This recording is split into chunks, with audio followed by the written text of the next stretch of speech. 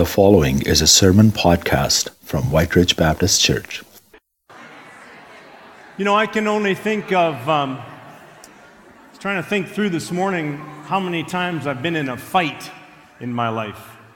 And I can only think of 2 times that I've been in a fight in my life, if you don't count scraps with my older brother, which they don't count because we always knew we loved each other. But, so the only 2 times I can think of fighting, once was in a grade 9 or 10, and just before the homeroom bell went, and we were playing basketball in Gym C, and this guy Eric was just messing with everybody, and you know, just throwing confusion in, grabbing people, tripping people, and finally he did something to me. I turned around, and I just slapped him with my back of my hand right across the face.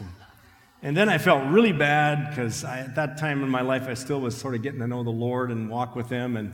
And so then I was thinking of that turn the other cheek verse. And so I finally did that, of course. Everybody gather around, fight. No, I didn't want to fight him. So I said, okay, Eric, I slugged you, slug me. But he got way more of a slug in than I.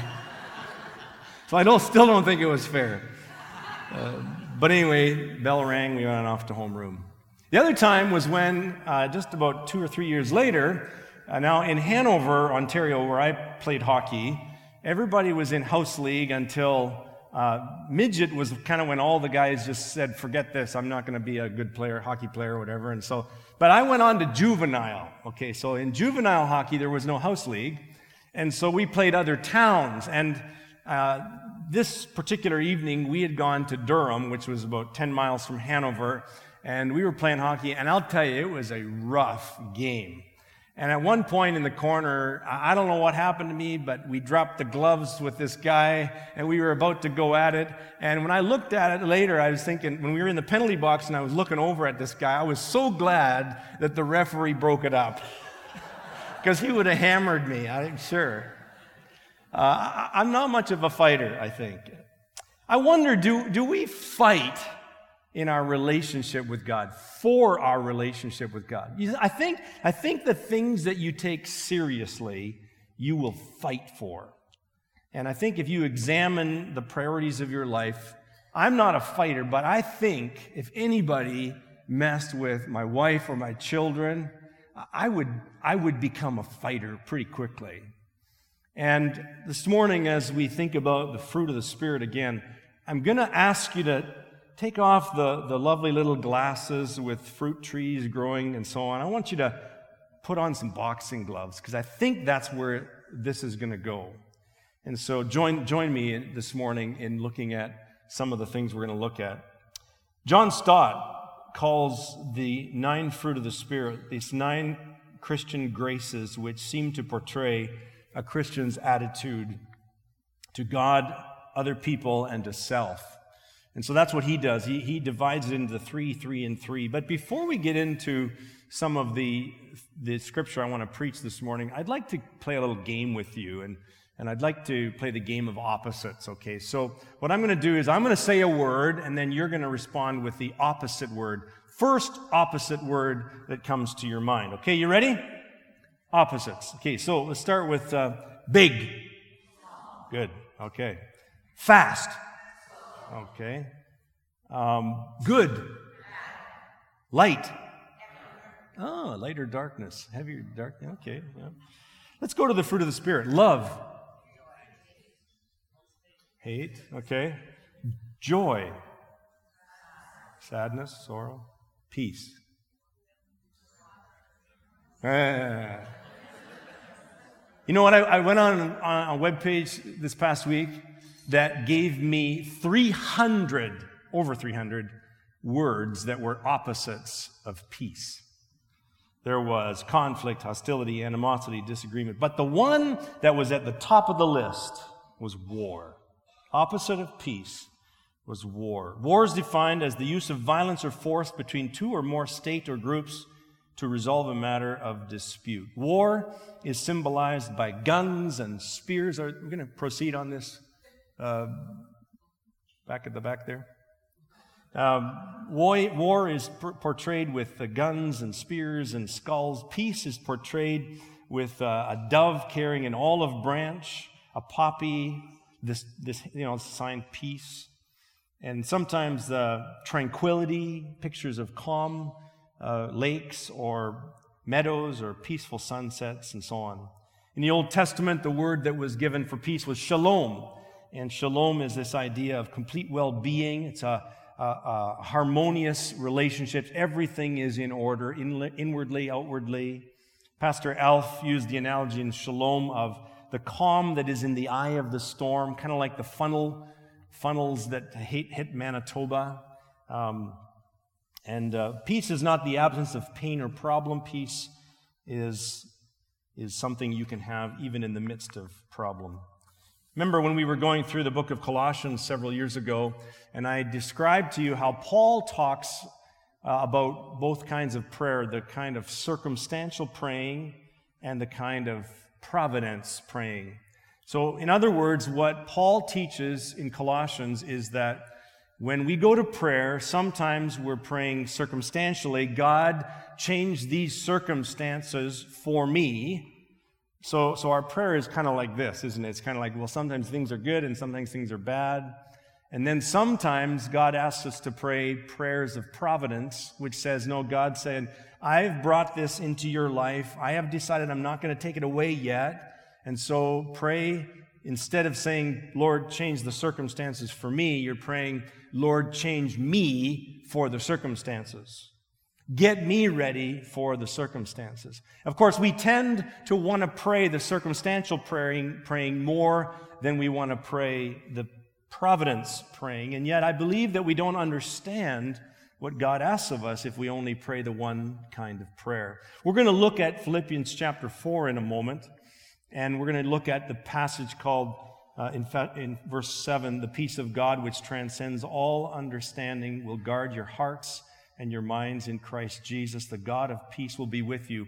But that is a conditional promise that is determined by you having to fight for your peace. And so I want to put that as a kind of a groundwork before we get into it. And before we go there, again, conceptually, what I've asked you to think of this morning is fighting for peace. Just like you need to maybe fight for love or fight for joy or fight for peace. And I think that we lose sight of the whole wealth of knowledge that the Old Testament can give us if we don't understand that a lot of the wars and battles and bloodshed of the Old Testament is meant to help us understand something very important. In fact, in Romans chapter 15, verse 4, we read a scripture that says, "For whatever was written in former days was written for our instruction, that through endurance and through the encouragement of the Scriptures we might have hope." For example, I read this past week in my Bible reading a verse in Judges chapter 3, verse 30. It says this, "That day Moab was subject to Israel, and the land had peace for 80 years." The land had peace for 80 years. It means simply that Israel was not fighting for 80 years. Another one in chapter 5, verse 31, after Deborah is the judge in Israel, and they have this incredible battle where 900,000 Canaanites come against 10,000 Israelites, and God gives them this victory over this battle. It says, "And the land had peace for 40 years." And I think that one of the things we need to understand is that the Old Testament scriptures have a wealth of helpfulness for our Christian walk today if we understand how to just substitute our names in for Israel. In fact, a couple of books that I would commend to you are by Major Ian Thomas. One is called The Saving Life of Christ, and one is called The Indwelling Life of Christ. Major Ian Thomas was the founder of Torchbearers Ministry, Cape and Ray Schools, and he wrote a book, particularly one, The Saving Life of Christ, is a great place to start. If you want to understand how it is that Old Testament Scripture can apply so much to your Christian life. As he goes into it, he just unpacks the fact that just as we were slaves to sin, just as we talked about in Galatians these last months, so also Israel was a slave nation in Egypt for 400 and some years. And God, through Moses, brought out a deliverer. Christ is our deliverer. And we come out of slavery to sin, and we end up wandering in this wilderness as Christians. And so many of the hymnology that we've learned over the years talks about crossing the Jordan into the promised land being the time when we die and leave this body aside and then we go to heaven. But that's not the way the scriptures present that. See, the fact is that this whole Christian life is learning to enter into the promises of God. Learning to appropriate the fruit of the Spirit, learning to walk in the Spirit, that's taking the land, just as Joshua does in the book of Joshua and Judges and so on. And so there's so much to be learned in the Scriptures. And let me just read to you one more passage that I think is pertinent. Judges chapter 3, verse 1 says this: "These are the nations the Lord left in Canaan to test all those Israelites who had not experienced any of the wars in Canaan." What? God left them there because people in Israel hadn't experienced war? What does God want? War? Goes on in verse 2 to say this: "He did this only to teach warfare to the descendants of the Israelites who have had no previous battle experience." You see, God was wanting His people to understand that they would always have to be vigilant, that there would always be some enemy lurking around Canaan to bring them down. And similarly, as we translate into the New Testament, we understand that the Christian life is, first of all, a fight. And it's fighting for God's love to be in us, and fighting for our joy to be in God, and fighting for the peace of Christ to rule and guard our hearts in Christ Jesus. And so, even as we think about the fruit of the Spirit this morning, I believe that it is a picture of fighting to be able to be found in this fruit-bearing season of our lives. We must not think somehow that because our parents were Christians, that we are automatically Christians. That because our grandparents were Christians, we are Christian. Because we attend a Christian church, we are Christian. We cannot think that somehow we can institutionally be connected to Jesus. If we're not organically connected to Jesus, by faith in Him and trusting Him, we are not connected to Jesus. That's why the imagery of the Scriptures is vines and trees and roots and fruit. Because you take a branch off a vine and put it aside, it will not bear any fruit. You must be connected to the vine to have fruit in your life. This is what Paul is talking about. It's not hard to understand. And so on a week-by-week basis, if we have just ceased to really organically trust in Jesus and look to Him for things and stop the things that He says are not good for us and so on, we cannot expect that we will have the fruit of love, joy, peace, patience, and so on. And this is true with peace as well. And so let's take our Bibles, and if you want to listen along as I read Philippians chapter 4, the passage that Josh and Giersch referred to in Philippians chapter 4. And if you're able to stand with me, would you do so now as I read the Word of God to us? Philippians chapter 4, verse 1 says, "Therefore, my brothers, whom I love and long for, my joy, my crown, stand firm thus in the Lord, my beloved.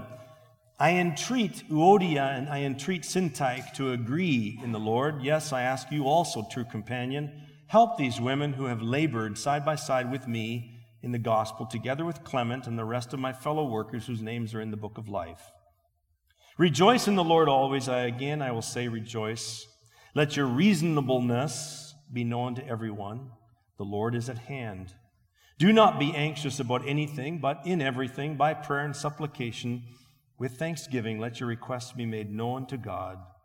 And the peace of God, which surpasses all understanding, will guard your hearts and your minds in Christ Jesus. Therefore, finally, brothers, whatever is true, whatever is honorable, whatever is just, whatever is pure, whatever is lovely, whatever is commendable, if there's any excellence, if there's anything worthy of praise, think about these things, and what you have learned and received and heard and seen in me, practice these things, and the God of peace will be with you. May God bless His word. You may be seated. I'd like to say 4 things this morning from this passage. and they're in an outline. First of all, to stand firm and experience the peace of God, we need to learn to agree together in the Lord. A lot of peace will be robbed in relationships. Secondly, rejoice together in the Lord. Thirdly, pray together in the Lord. And finally, practice the peace of God together in the Lord. So let's start by looking at verses 1 and 2. He says that he entreats. Paul says, I entreat, I urge these two women, Euodia and Syntyche, to agree in the Lord and to help these women because they've labored with me in the gospel, Paul says. We don't know much about these two women. We do not know what it is that they were at odds with each other on. We do not know what they disagreed about. But we know that clearly one of them was not wrong and the other one was not right. It was not that kind of a situation, or Paul would have corrected it, because that's what Paul does in his letters. He corrects the error and he confronts the one who's in error and he makes things right. But in this case, he doesn't say, tell that Syntyche to smarten up because Euodia is right. No, he doesn't do that. Something is going on in the church at Philippi, and something's not working. I forgot to show you the place in Philippi. Pat and I were there a few years ago, where Paul was supposedly held in prison in Philippi. And Philippi was a colony that Rome had in Greece. And so he was very much garrisoned about with Roman soldiers. And so he would have understood this guarding and this warfare mentality. And Paul is saying here that these two women that are at odds with each other, that are not agreeing, they should learn to agree together in the Lord. He reminds them that when they can't agree on something that's more superficial, go back down the mountain trail where they first converged and met up and separated, and then start walking again. That's a picture, I think, of what these two women had to do. Go back down to where you agree in the Lord and then start walking again. Because our unity is not in so many of the things that we associate about in the church. Our unity is not found in what you think about women in ministry, or what you think about end times, what you think about the Genesis account. Our unity is found in the Holy Spirit, in Jesus Christ. Our unity is in the faith and in the knowledge of the Son of God, Paul says in Ephesians 4. And so Paul is urging these two women to agree together in the Lord.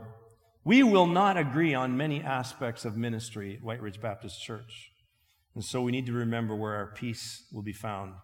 Urge these women to agree in the Lord.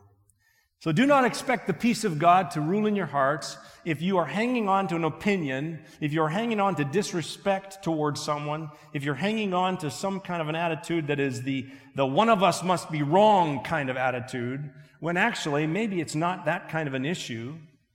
You will not have the peace of God. If you are too proud to just agree to disagree, if you're too proud to not pursue healthy relationship, you'll not experience the fruit of peace. You need to fight to maintain healthy relationship. You need to fight for those things, whether it's in a marriage, in a family life, or whether it's in the church itself. Paul says, as far as it depends on you, live at peace with everyone. Romans 12:18. And so that's the first point. Agree together in the Lord to have peace. Secondly, rejoice together in the Lord. Paul says in verse 4, rejoice in the Lord always. I will say rejoice. And then he says, let your reasonableness or gentleness be known to everyone. The Lord is at hand. The Lord is at the center of these verses. Twice he says, rejoice in him, find your joy in him. And then he says that the Lord is near or at hand. He either means that the Lord is really soon coming back, or the idea that the Lord is in your conflict. He's with you in every thought of your life.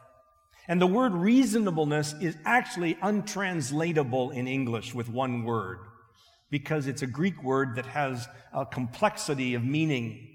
And so the word gentleness or reasonableness might be used, but this word, which I can hardly pronounce in Greek, means someone who is willing to yield their own rights for the sake of consideration of someone else's rights. That's what gentleness or reasonableness means. It's the idea of a selfless humility that is gently forbearing. It's like, I'm not getting my way in this. I'm not happy with this, but I am going to put aside my rights, my privileges, my entitlements, and I'm going to prefer you, brother or sister. Let your forbearance be known. Let it be seen. The idea in this scripture is Paul is saying, let this people of God that you fellowship with Sunday by Sunday, week by week, let them be known and seen by the outside world as a group of people who are determined that they are going to find their joy in God and not in agreeing on every point with each other. Let them be seen as the kind of people that will lay down their opinions and they'll lay down their rights in order for the sake of the kingdom and for things to move ahead. Let them be the kind of people that will humble themselves and prefer one another in love. And you will not experience the peace of God in your life as the fruit of the Spirit if you are not guarding your heart and your mind as you do that. If you are feeling that you need to guard your ego, guard your opinion, and guard your pride more than the peace of God in your heart, then you will not experience the peace of God. And so often, the freedom comes when we finally let go, isn't it true? The freedom comes when we finally let go of our opinions and of our having to fix something. And we say, God, I can't do this. You cannot do what only God can do, and God will not do what He expects you to do. I love that little phrase in the Chronicles of Narnia where C.S. Lewis is talking about Aslan returning, and he says this. He says, wrong will be right when Aslan comes in sight. At the sound of his roar, sorrows will be no more. When he bares his teeth, winter meets its death. And when he shakes his mane, we shall see spring again. You see, if you think you need to fix every problem that will come up in relationships in the church, if you think that you need to resolve everything that's of disagreement, if you think that you can only hang out and fellowship and get along with people that are just like you in whether it is political persuasion or doctrinal belief or whatever, if you think that's the only way you can have friendship, you've painted your corner, your circle so small, and you've really expressed a certain amount of arrogance, and you will not experience the peace of Christ. So fight for peace. Fight in prayer and fight in relationships to say, I'm going to respect this person. I'm going to treat them honorably. I'm going to put aside my ideas for a moment and see if I can really listen to what they have to say. Someone said once that before we ever offend someone else's feelings, before I ever hurt your feelings, I have already hurt your values. You see, feelings get hurt because someone is stepping on a value that you have put high and maybe they have put low. And it's not an intentional hurting of feelings. It's that you have a different value system. And if you don't start talking about those values, then you're going to be at odds a lot of times.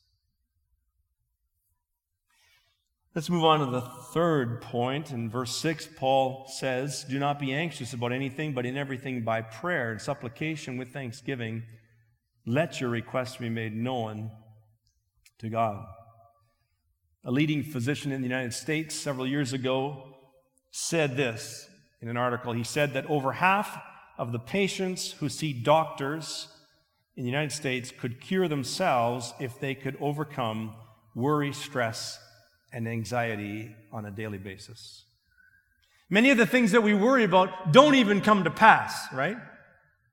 Many of the things that we worry about don't even come to pass. The story is told of a woman who asked her pastor one day if it was okay that if God heard her prayer on the small things of her life.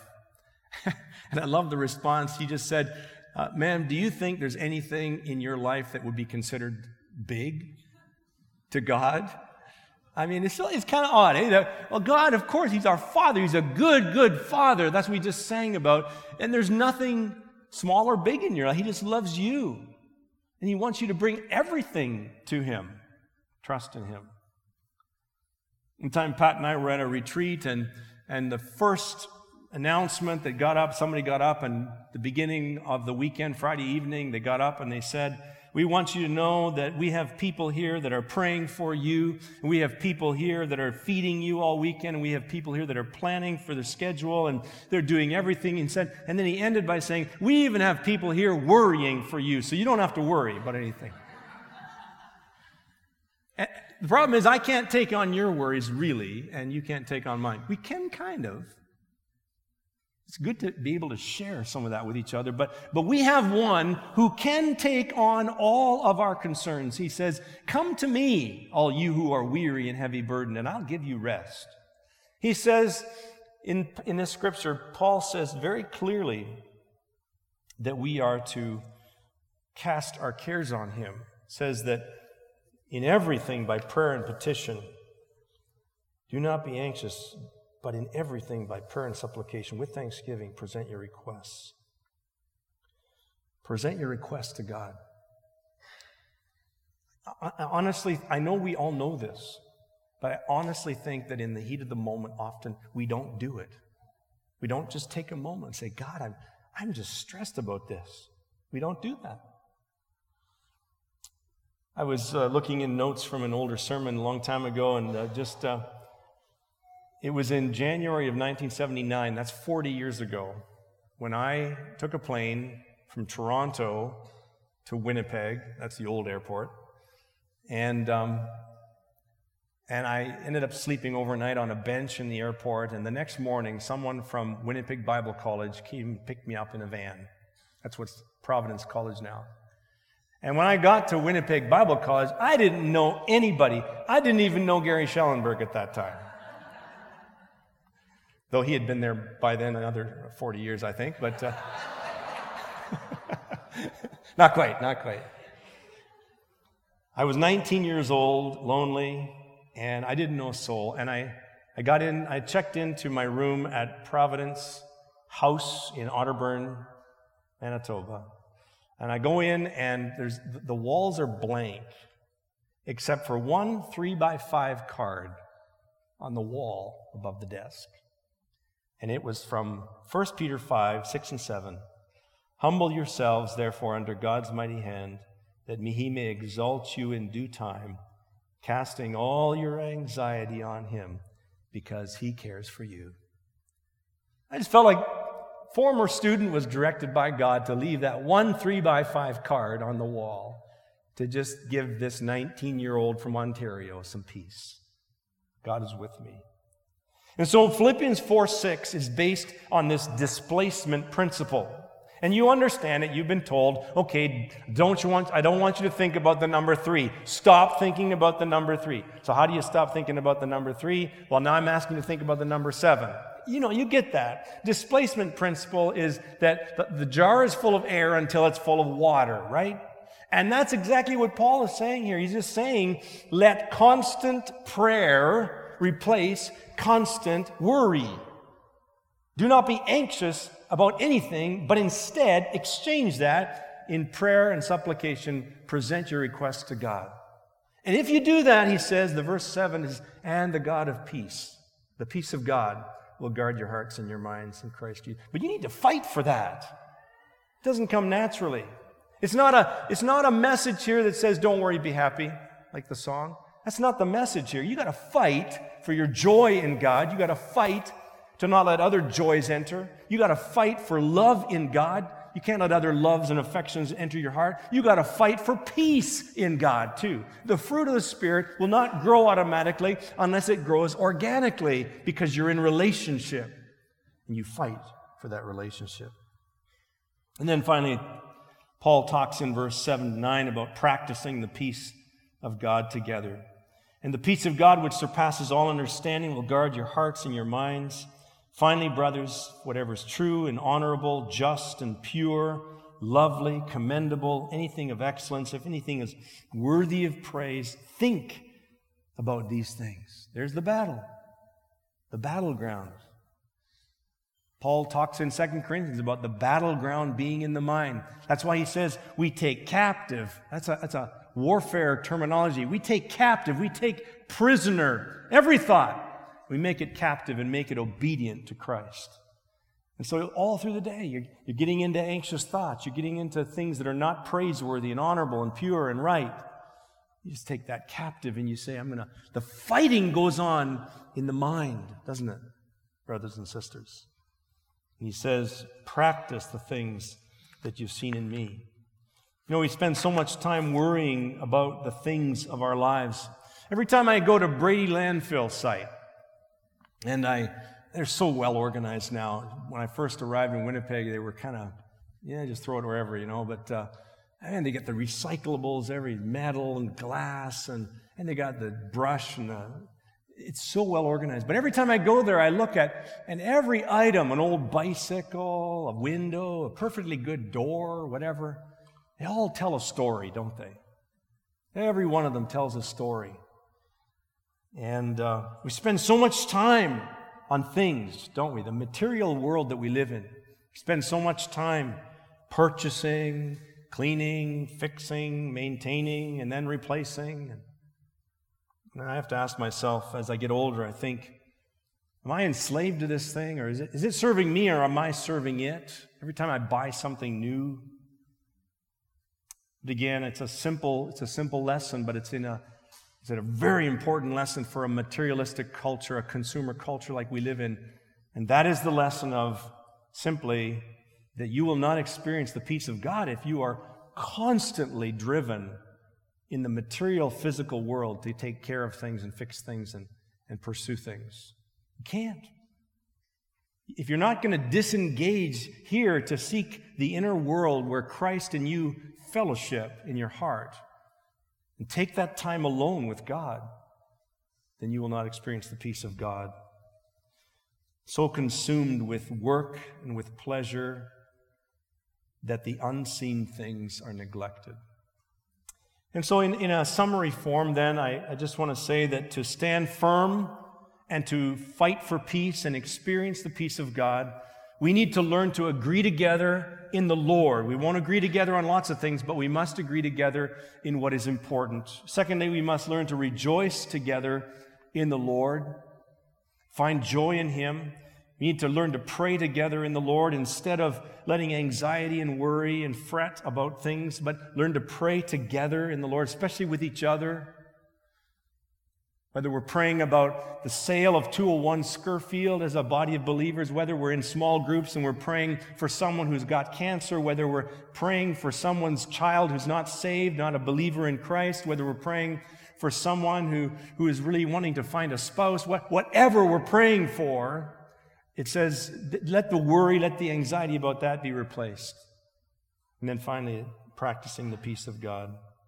Shalom in the midst of the storm. Peace in the midst of the storm. So I'm going to ask you 3 questions as we conclude, and then I'm going to get the worship team to join me up front.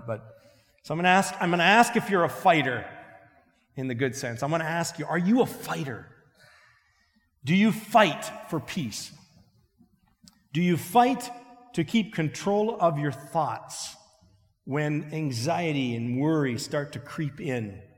On a daily, hour-by-hour basis, do you fight to take captive your thoughts? Secondly, do you fight to keep peace in relationships?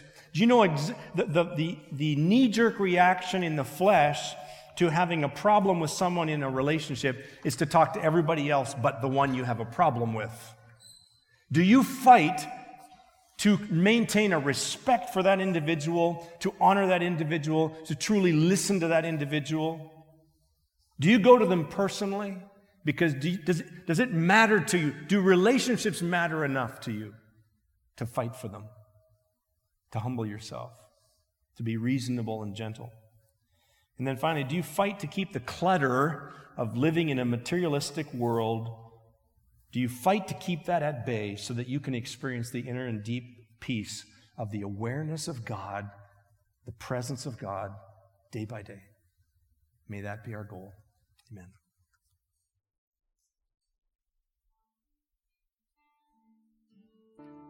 Father, I thank you that when we sing to you out loud, when we pray to you out loud, just like right this moment, and also when we pray to you silently in our hearts, as we walk into our week, as we walk into our workplace, as we walk back into relationships, in all of those times, I thank you that the line of communication is always open, that you always hear us. And so, Lord, I pray for us as we go from this place, from this protected place, this holy place where we can sing and learn and pray in safety and in peace, but we go out into the world where not everybody around us sees you the same or see us the same. I pray that you would help us even then to continue to pray to you, the God who hears us, to continue to trust in you, the God that gives us peace in the midst of every circumstance, whatever storm we can imagine. I pray that you would help us to do that, because we know that you will never let us down as we seek you that way. Thank you, God. Bless each one as we go from here. I pray this in Jesus' name. Amen. Have a wonderful day.